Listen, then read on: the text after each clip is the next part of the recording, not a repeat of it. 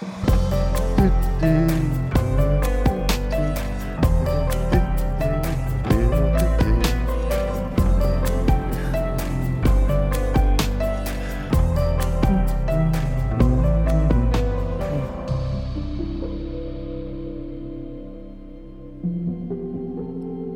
and welcome to the Art of Community podcast. I'm Heather Cotton, and this is my husband, Ben. Hello. Thanks for joining us as we explore the joys and pains of meaningful life together. This episode, we are going to look at the role of a personality and personality tests and how it impacts our relationships. It can be very helpful to learn about yourself, your natural strengths, your weaknesses, as a tool for being a better friend and even a conversationalist. But there's also some pitfalls, so we want to help you avoid those along the way. We want to talk about those as well as look at the sample personality tests that we took and just talk through all of that. So I can say my sister-in-law and I have had years of talking about every different kind of personality test. Endlessly. We love to try to fully define who everybody is. Yeah. And I resisted at every turn. He does. So that's going to be my personality type. I don't like personality tests. Yeah. Can't box me in, baby. Yes. So that will be our discussion today. Welcome to episode 8.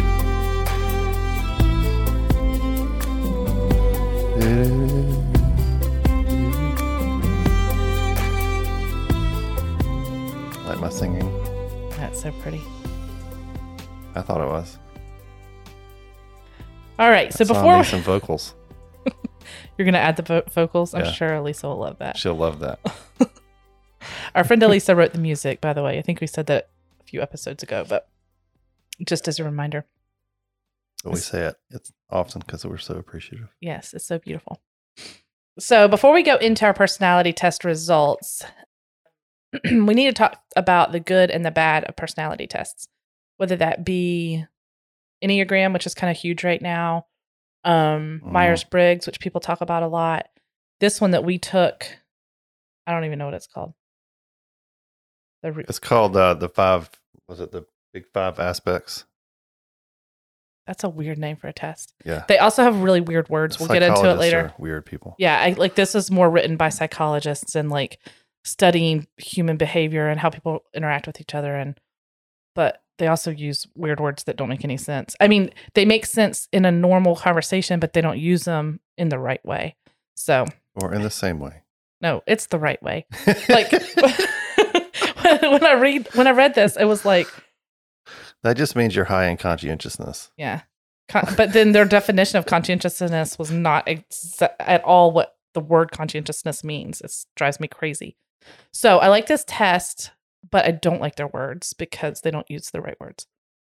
That's my Well, it's no weirder than the Enneagram, which is all numbers. Yeah, I know. But at least a number doesn't have a definition. These words have definitions that we assign. And then, so as an example, we'll get into it more in a minute, but it was talking about intellect, and it was you're low in intellect. And I was like, what? I'm not dumb, but it's talking about, I don't even know what being it's talking about. intellectual. Somebody likes talking about abstract things all the time for no other reason than because it's fun. Yeah, that's a waste of time. Yeah, it makes you crazy. Yeah. So but it made it sound like I was conflict between me and you on a regular basis. Well, I do like certain topics of intellectual, but if it has a practical use, to you, yep. Yeah, there needs to be some life application or ways that it's impacting life as a whole, or it's not fun for you just to do it. No, right? So. Anyway, all that to say, as you can see, we're going to have some good stuff to talk about. This will be on the air recorded marriage counseling.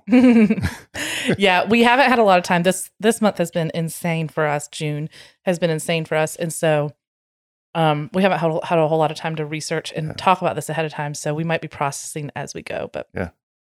So what are some strengths that you think are strengths when you're talking about personality tests, and why do we even need, how are they helpful? Well, I think there's a number of reasons. I think they can be super helpful in a lot of ways. One is it helps you to kind of play to your strengths. So really what we're talking about is understanding yourself and having some tools to also understanding other people. And so when you understand yourself better, you can play to your strengths. A big element of maturing as a person, I think, is learning to put more effort into the things you're actually good at or gifted at, because that's where the most fruit's going to be in your life. And then kind of shoring up in the areas where you're weak and maybe getting more help. So that kind of helps you understand in your life, like even like in our marriage or in church life, all these different things. Like if I'm having to do something that I know I'm not good at, I know immediately I need to ask for help in that area. Yeah. And that's not just with like tasks, it's also just certain people skills I know I'm weak in. And so I need to kind of know that and also kind of go, okay, but I am good at these things. I'm strong in this area. And so I'm going to kind of lean into that. And I think it's actually really freeing. Yeah. When you do that. And I'm going to talk about the negative aspects because like I mentioned that Martha Margaret and I love talking through personality tests. Because it, like, to us, it's a lot of fun. And I do that with friends as well. Like when we're talking about different personality tests and how it impacts us. And it's like, it's fun to kind of like better understand people. And it's like, somehow I think people feel known. But the weakness that I've seen, at least just in the years of observing people, and when there's kind of like a spike in popularity, so like right now it is the Enneagram is like the popular one, is that people can use their personality tests or use the personality definition to basically say, oh, well, this is who I am. So like allows them to be a jerk or allows them to be lazy in certain areas or allows them to like not push through or allows them to not like to have an excuse to not mesh with a personality that they might not usually mesh with. And so I would say like, as we're talking through this, just to be aware of that like there is a proclivity in all of us to be selfish. And so to recognize the fact that you shouldn't use something like a definition, something that's going to help define you to be selfish or to you should use it as a way, like you said, to bring strength to the places where you're weak and to capitalize on your strengths. But you shouldn't use it as an excuse to either not do something because you're not strong in it, or to act a certain way because you're weak in something. Right. So I would say that that's definitely one of the weaknesses. Yeah, I think it's like it becomes it can. It's one of my big beefs with the craze that sometimes happens over, like, right now it's Enneagram, but it's not just Enneagram. It's it was Myers-Briggs before that. It was, others, which is like, it becomes an excuse for stagnation as a person. Yeah. And so you say, well, I'm an introvert. If you're Myers-Briggs, I'm high introversion, low extroversion. And so that becomes like the definition of who you are. And it's like a thing that can't change. It's a set point. This is just who I am and who I'll always be. It's like, well, yes and no. Like, I think your score on a personality test should change over the years because you've grown. Yeah. And you've matured in certain areas where there's weaknesses, to where maybe you were super low in one area and then it should go up over time and not be a fixed point necessarily because you worked on yourself. Yeah. And it might change as well with seasons of life. Like I am naturally an extrovert, but especially being in pastoral ministry, over the years, I have become a little bit more of an introvert than I was when I was a kid or teenager, or even when we first got married. Mm-hmm. Like then I wanted to be around people all the time. I just like couldn't get enough. And like, that's what would bring me life. And now that is still true. However, to really recharge, I need to be by myself because we're around people so often that I have found over the years I've changed in that regard. And so it might be even seasons of life that you're kind of high in a strength and low in a weakness. So then why is this important? Like even understanding personality, why is that important for community? Which is like, that's what we're really talking about with this podcast. So why do we even, I mean, we should say that you don't have to take a personality test in order to be in community. No, not at all. You don't even have, like, you don't have to do that. But it is a good way to kind of like take stock of your natural strengths and weaknesses. And so why do you think it's important if you're in the conversation about community? I think it's important because it can help you understand why certain people are harder for you to connect with than others. Not as, like we were just saying, not as an excuse to say, well, now I have a name for it, so now I don't have to worry about it. It's more like, okay, I understand now that I'm this way and that person is that way. It's just who they are. And it begins to give you tools to kind of overcome that and connect with people that are normally hard for you. I also think it helps you understand why, like in my case, this has been really powerful, is that I've always tested very high in introversion on these tests. And I've had to like challenge that because I don't have like a natural innate thing driving me into community. I guess not in my personality to just want that. I have to cultivate it.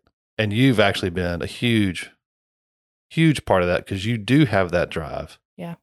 To go and connect with people and include people and draw people into your life and into our home. And that that doesn't come naturally to me. So I've had to challenge that really hard for years and years and years because it began for me as a doctrinal theological value and then worked backwards. And discovering, okay, I'm an introvert, so this is an area where I'm going to have to grow in order to do the thing that I'm convinced about theologically. And also helps me not get annoyed with you when you're pushing to like, because I go, oh, that's a weakness of mine. It's a strength of Heather's that I need to lean into her strength in this area because but I'm convinced biblically that it's what God wants me to do. And so I can kind of manage all of that. And one of the big tools for me is just discovering that I'm wired a certain way. And so I can't just sit back and like wait for this motivation to come upon me because it's just never going to happen. It's got to be something I discipline myself to do. Yep, definitely. And by the way, it doesn't mean, when I say that, it doesn't mean I don't like you. If I'm hanging out with you, it doesn't mean it's a chore. It just means I have to be intentional about it. It doesn't come naturally to me. Yeah, you don't crave like people time. You like even on a family dynamic, I'm like, okay, let's come into the room where everybody else is because it's like just he's fine sitting by himself. It's not what fills him up is not being around people. But so discovering that in particular is a good example of why I think it can be really helpful. Yeah, definitely. So let's talk a little bit about the one that we took. I don't see the name of it on here anywhere, so I can't tell you. It's called the Big Five. Do you want me to explain it? Yeah. So this, I intentionally chose one that probably most people are not that familiar with because I thought it would be more interesting than just maybe that's my personality. Because I didn't want to just like, well, I'm an Enneagram 8 wing 1 and then end of conversation. That's not very interesting. And I don't remember what my Myers-Briggs is. Because I don't remember your Enneagram. I'm an 8. No, you're not. You're a 9. You can't be an 8 wing 1. You're either a 9 wing 1 or a 9 wing 8. You can't be an 8 wing 1. It's okay. Just okay. So it begins. All right. So this is just comes from a massive research project done internationally across all cultures, genders, etc. And they came up with 5 common traits between all of those people that they surveyed. So the categories themselves come from a lot of research, which is one thing I like about this test.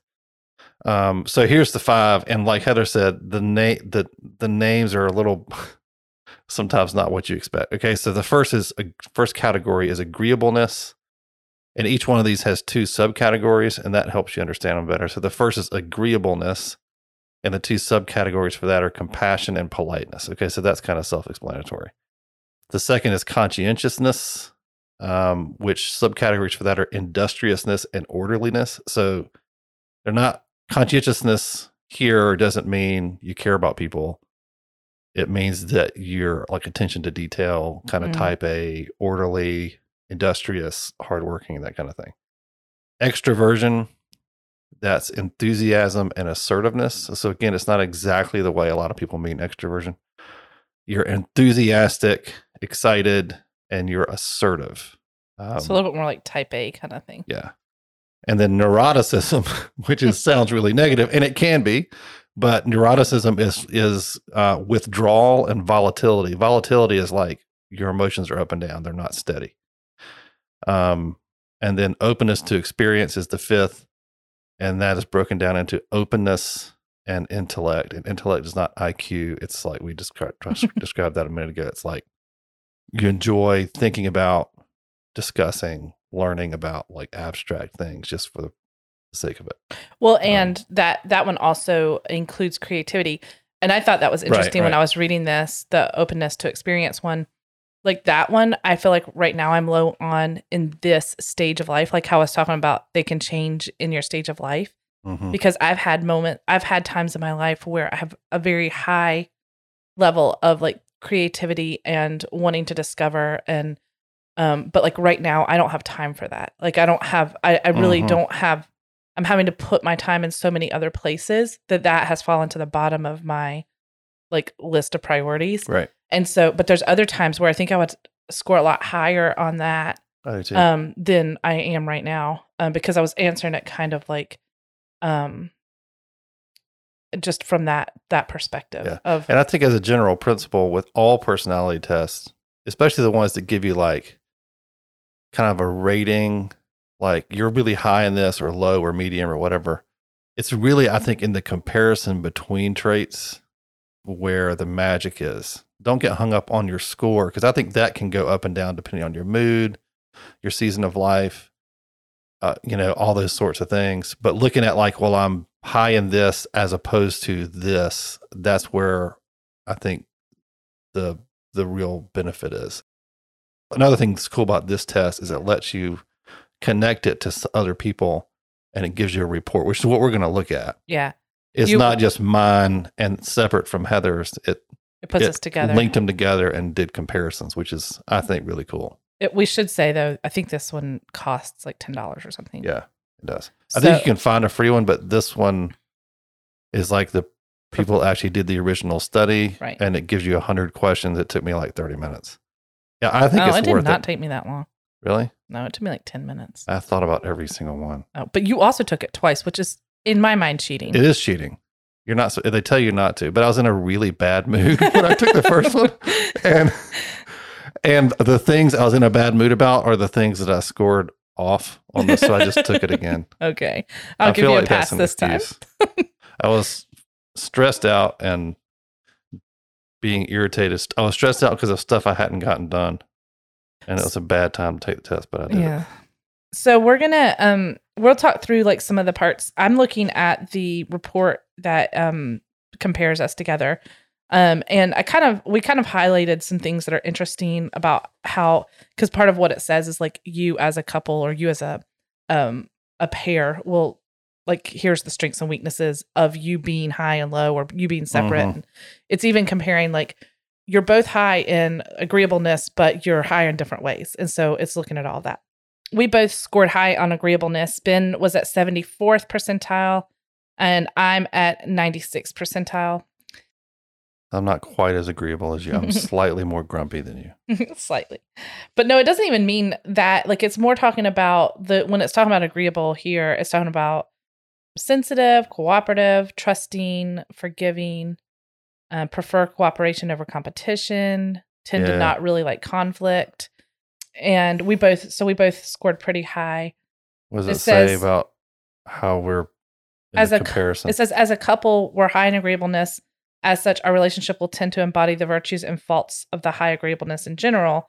You and your partner are slightly different in agreeableness, meaning that we scored with different questions. Like, he would score higher than I would on a question.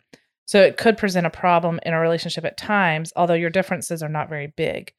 You may at times find it difficult to understand each other's motivations and actions, as well as have difficulties communicating your needs and negotiating. You will differ very slightly in your account of others and how concerned you are with the emotional state of your partner, as well as your opinions of other people and your interpretations of their motives.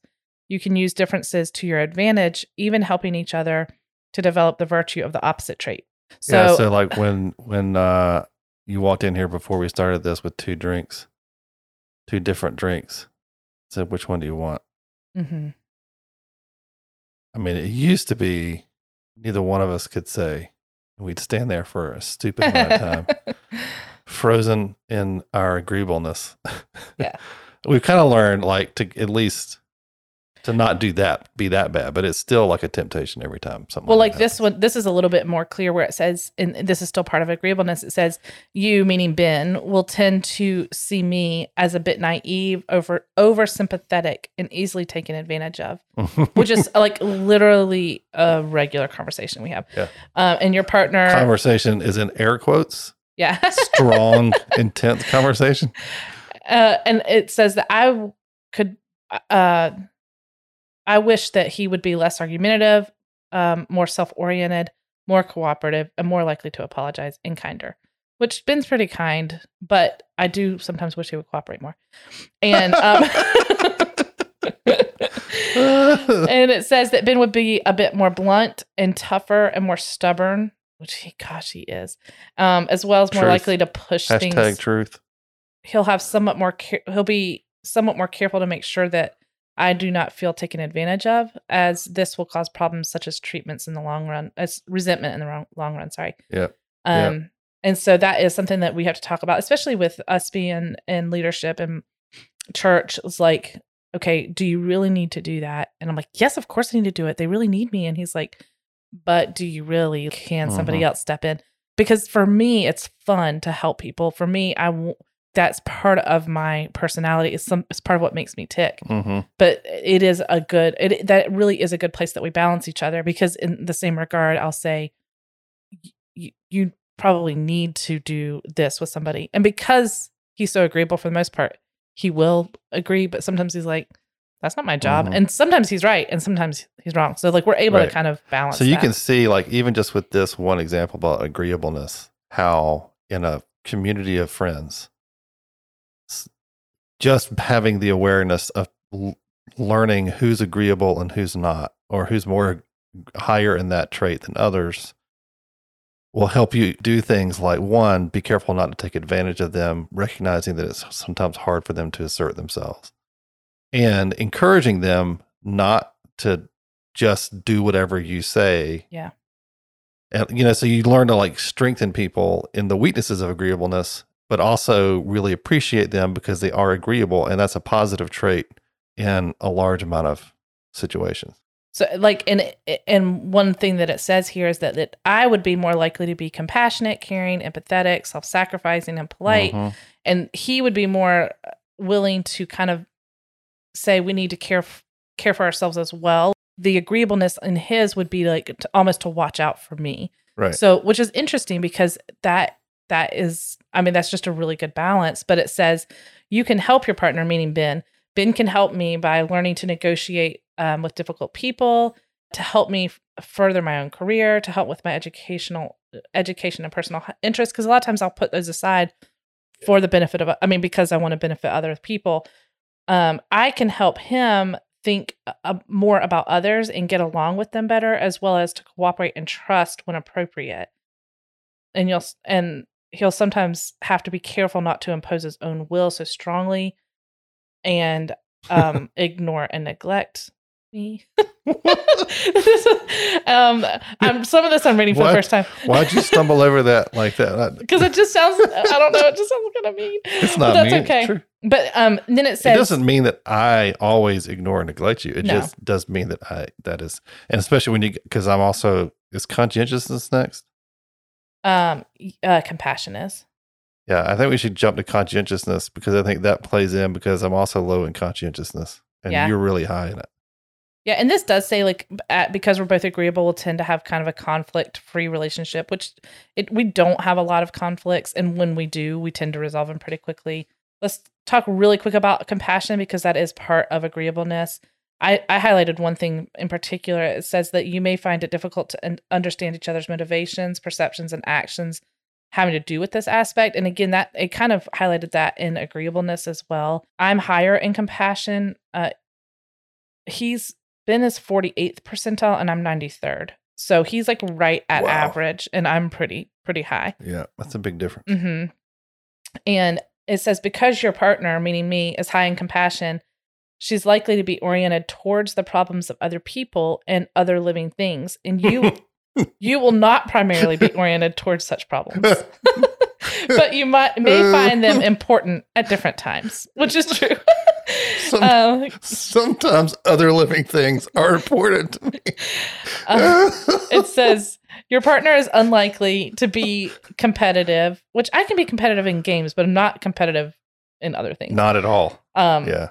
And then either with you or in other domains, which I don't even know what that means. And you will not be particularly competitive either. Your partner is likely to be conflict averse, which I don't really like conflict. It's funny because I want him to do conflict. I want him to have not have conflict, but like confront, have confrontation with people. You get mad at me for not being confrontational enough, which I'm not. But you also are not. Yeah. And that's part of what this is saying. It's like my compassion makes it so that I tend to not be confrontational. I may be prone to be more resentful if we don't discuss problems about our relationships. I will often do kind things for others, even at the expense of my own needs. Mm-hmm. And preach. And that Ben will help me strike a balance between doing kind things for others and advocating on my own behalf. People are likely to come to me for a sympathetic ear and to him for a balanced perspective, which is really funny. We read that earlier. We were just both started laughing because that's like probably some of y'all who know us are laughing too, because that's so common, that dynamic right there. Yeah. And we can help develop virtues of higher compassion in each other. Like I can help him to be more caring and sympathetic, and he can help me to be more balanced. Mm-hmm. So I think I think we do a pretty good job of that. Yeah. Especially as we've grown in our relationship. I think that's one of the things too, when we're talking about community, is that part of it is to not always see somebody as out to get you or out to change you in a bad way, but to recognize that people are in our lives to help sanctify us, to help to highlight the places of sin in our lives, to help. It doesn't mean that you walk around submitting your life to everybody. But the people that you're in community with, the people that you actually want a deep relationship with, if you always are keeping your walls up to say, don't try to change me, don't try to tell me to be somebody I'm not. If that's your attitude towards people, then you're going to be closed off to people, and it's not going to be a good thing. Yeah, and I think that's a massive kind of idolatrous abuse of these personality things, regardless of what test it is, that I see a lot is it becomes like a shield between you and other people where you don't change and they aren't allowed into your life. And instead it's meant, I think, most of the people who make these things, it's meant to do the opposite. It's to actually help you and encourage you to connect and understand yourself, understand your strengths and weaknesses so that you can grow. And I think that's part of the goal. So if we're jumping then to conscientiousness, this one we kind of laughed at. And again, the definition is not being conscientious like we would normally think about. It's going to encompass, it encompasses orderliness, industriousness. Yeah. Industriousness and orderliness. So Ben is 1 percentile for conscientiousness. And I'm 80th percentile. That's almost 0. Yeah. That's crazy. So it says conscientiousness is associated with detail, hard work, persistence, orderliness, as well as adherence to rules, standards, and processes.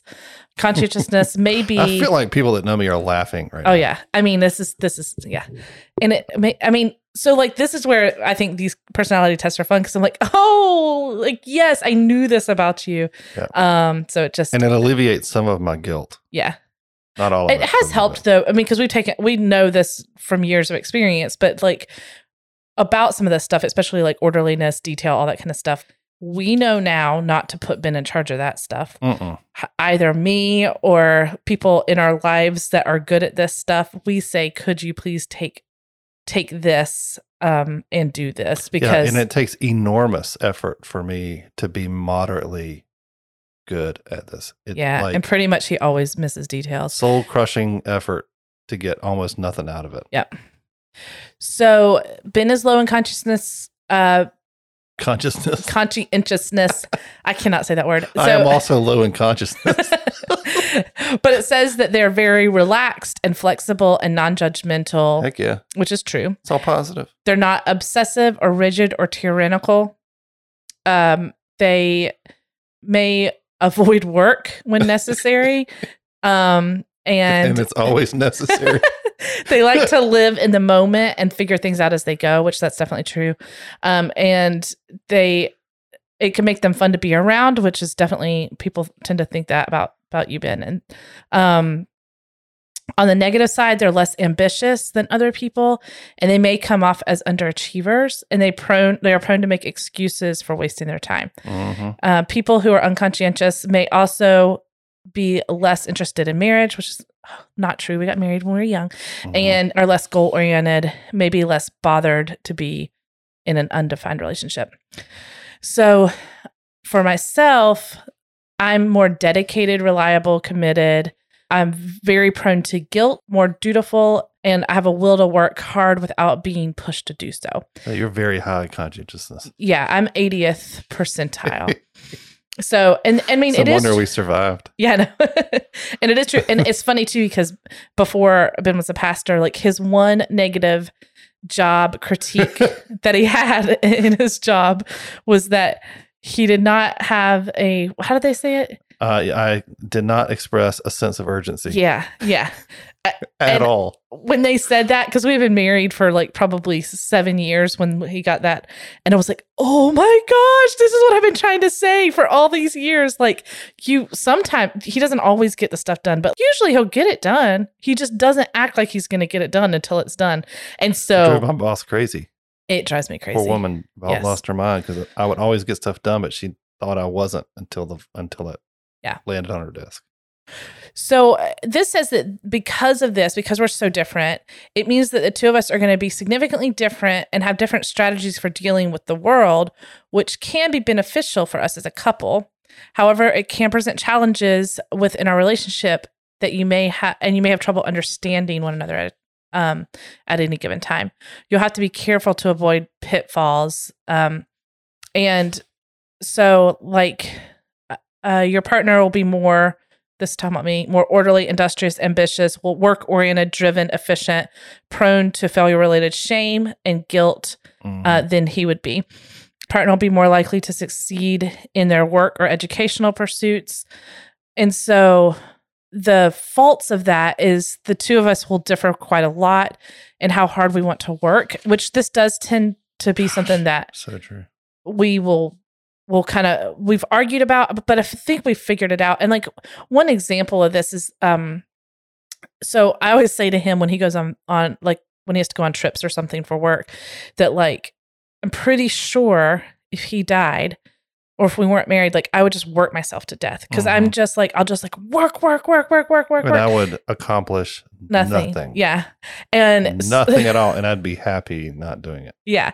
So there's lots of times that Ben is saying to me, you need to stop work and you need to rest. And that has been really good for me because it's the kind of thing where if I just was left to my own devices and I wasn't in relationship with Ben or with other people around me that say, hey, take a breather, then I wouldn't be a very well-balanced person. And then the same is true for Ben. If he has, like, he's gotten better as he's matured to recognize the fact that he needs to put into place his systems so that he will do things on certain days. But we realize that because when left, especially when he became a pastor and it's a little bit more, there's a whole lot to do, but it's like, it's more open-ended.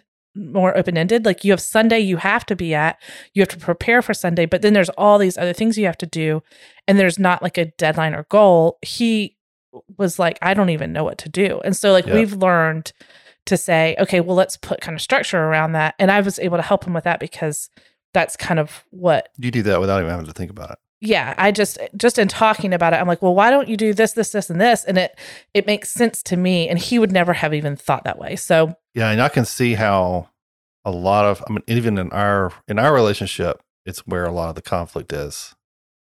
And I can see how people in a community, it would be the same for, which is you work too hard. You're always, you won't just sit still and just hang out with me. And that's all I want to do. And so then there's a conflict and you aren't able to be friends because you aren't able to get past that superficial discomfort to the point where you realize, oh, you have this strength that I actually need in my life. Yeah. Because I can tell you, like, if it wasn't for me being married to Heather, I would not be able to do what I'm doing. I wouldn't have even gotten to the point where I was willing to do it in the first place. I mean, you can see just in the conscientiousness factor, God brought Heather into my life. And I know because with me, she doesn't work herself to death, but also the opposite is also true for me, which is anything I accomplish or do or initiate in my life is probably not because I wanted to do it. It's because she pushed me in some way. Maybe she didn't even mean to, but she pushed me in some way to do it. Yeah. And I think that's what community is supposed to be. Yep. It's supposed to be that times a bunch of different relationships on different spectrums of your life where people are lending their strength to you and you're lending yours to them so that you can all grow. And that's why the personality thing I think is helpful, those tests, because you start to see those places in your life where you need help. Yeah. And we could go on and on. I mean, this test was really interesting. But I think that part of what's interesting about it is really where it said, like in it will say the strengths of you as a couple, the weaknesses of you as a couple is this, or these are some things you could run into conflicts with.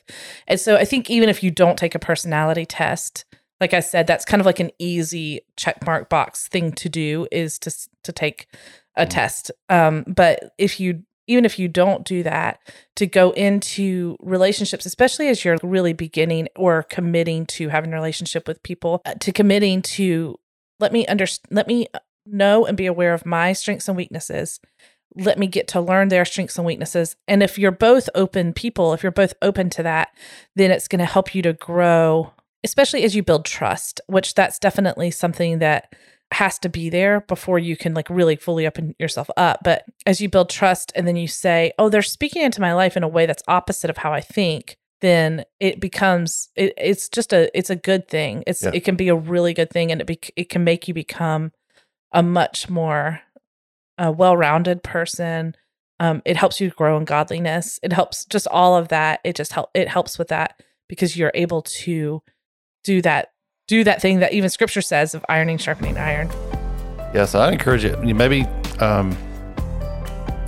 start with taking, it doesn't matter what test. I really like this one. I'll put a link to this one in the show notes if you're interested in that. But just take one and maybe do that with some friends, and then you can compare notes and kind of take your relationship to a different place, which be really cool. It's also a fun thing to do. I think if you're having a bunch of friends over for dinner, you could say, hey, let's talk about our different personality things. And it's a lot of fun to do with friends. I've found is you discover things about each other that you didn't know. And it's like a shortcut around lots of small talk. Yeah, that's true. All right, so thanks for coming along and listening today. I'm glad you're joining us. I hope this was interesting to you. I hope it was fun. You can find more episodes and subscription links at artofcommunity.net. The show notes are there also, or on most podcast platforms. You can just search for Art of Community and find us there and subscribe. If you like the content, as always, share it, tell your friends about it. We're having a great time doing this, and I hope it's beneficial to you. Have a great week, and we'll see you guys next time. Bye.